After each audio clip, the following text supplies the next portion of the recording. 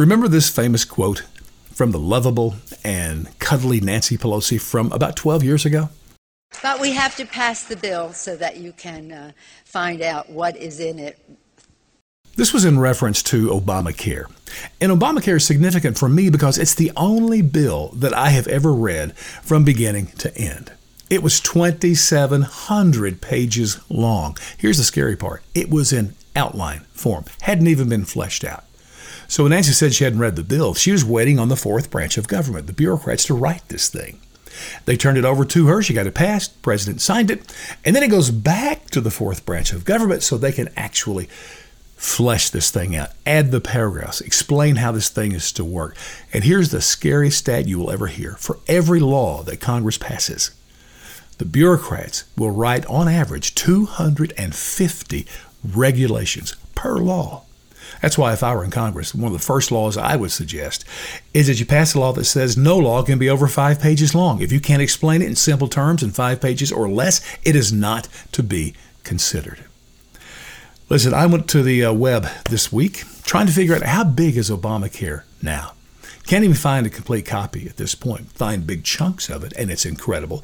I did find some people that said that it probably, if you could put it all together, would be in the neighborhood of 25,000 pages now. Let me just give you a picture of how big that is. Remember the Encyclopedia Britannica, those huge books in 32 volumes that sat beautifully on people's shelves? Imagine about 25 of those volumes. That's how big Obamacare is today. Just incredible. And again, that's where the fourth branch gets their power. Because not only do they write this stuff, they have to execute these laws. They have to explain them to all the levels of government. Because remember, this is the federal government, which means all 330 million of us have to obey this law. They have to explain it to the states and to the local governments so it can all be enforced, which is also what they do. And they also punish you when you don't obey these rules and regulations.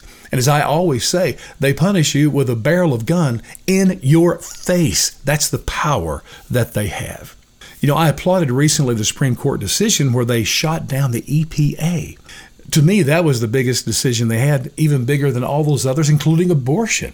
You see, the EPA took it upon themselves to establish regulations and to set standards for carbon emissions. I mean, they were literally telling states or companies what the standard for carbon emissions were, and if those standards weren't met, they would come in with the hammer and the gun, the barrel of the gun at their face. They would enforce it. Supreme Court shot that down. They said, wait a minute, that's the job of Congress. They're the ones that set the rules. And so that was a good decision. Give you another example that I hope will come up. The Security and Exchange Commission. So they govern all the big companies on Wall Street. Now, you've heard there's a high gas prices. Biden has complained against the oil companies. Let me say something in their favor. The SEC has regulations in place that makes it unlawful for banks to loan oil companies money so they can produce oil, so that they can increase the supply. So do you really believe the oil companies are going to accept those available leases to drill more? It's never going to happen. Why would they? Let me know what you think.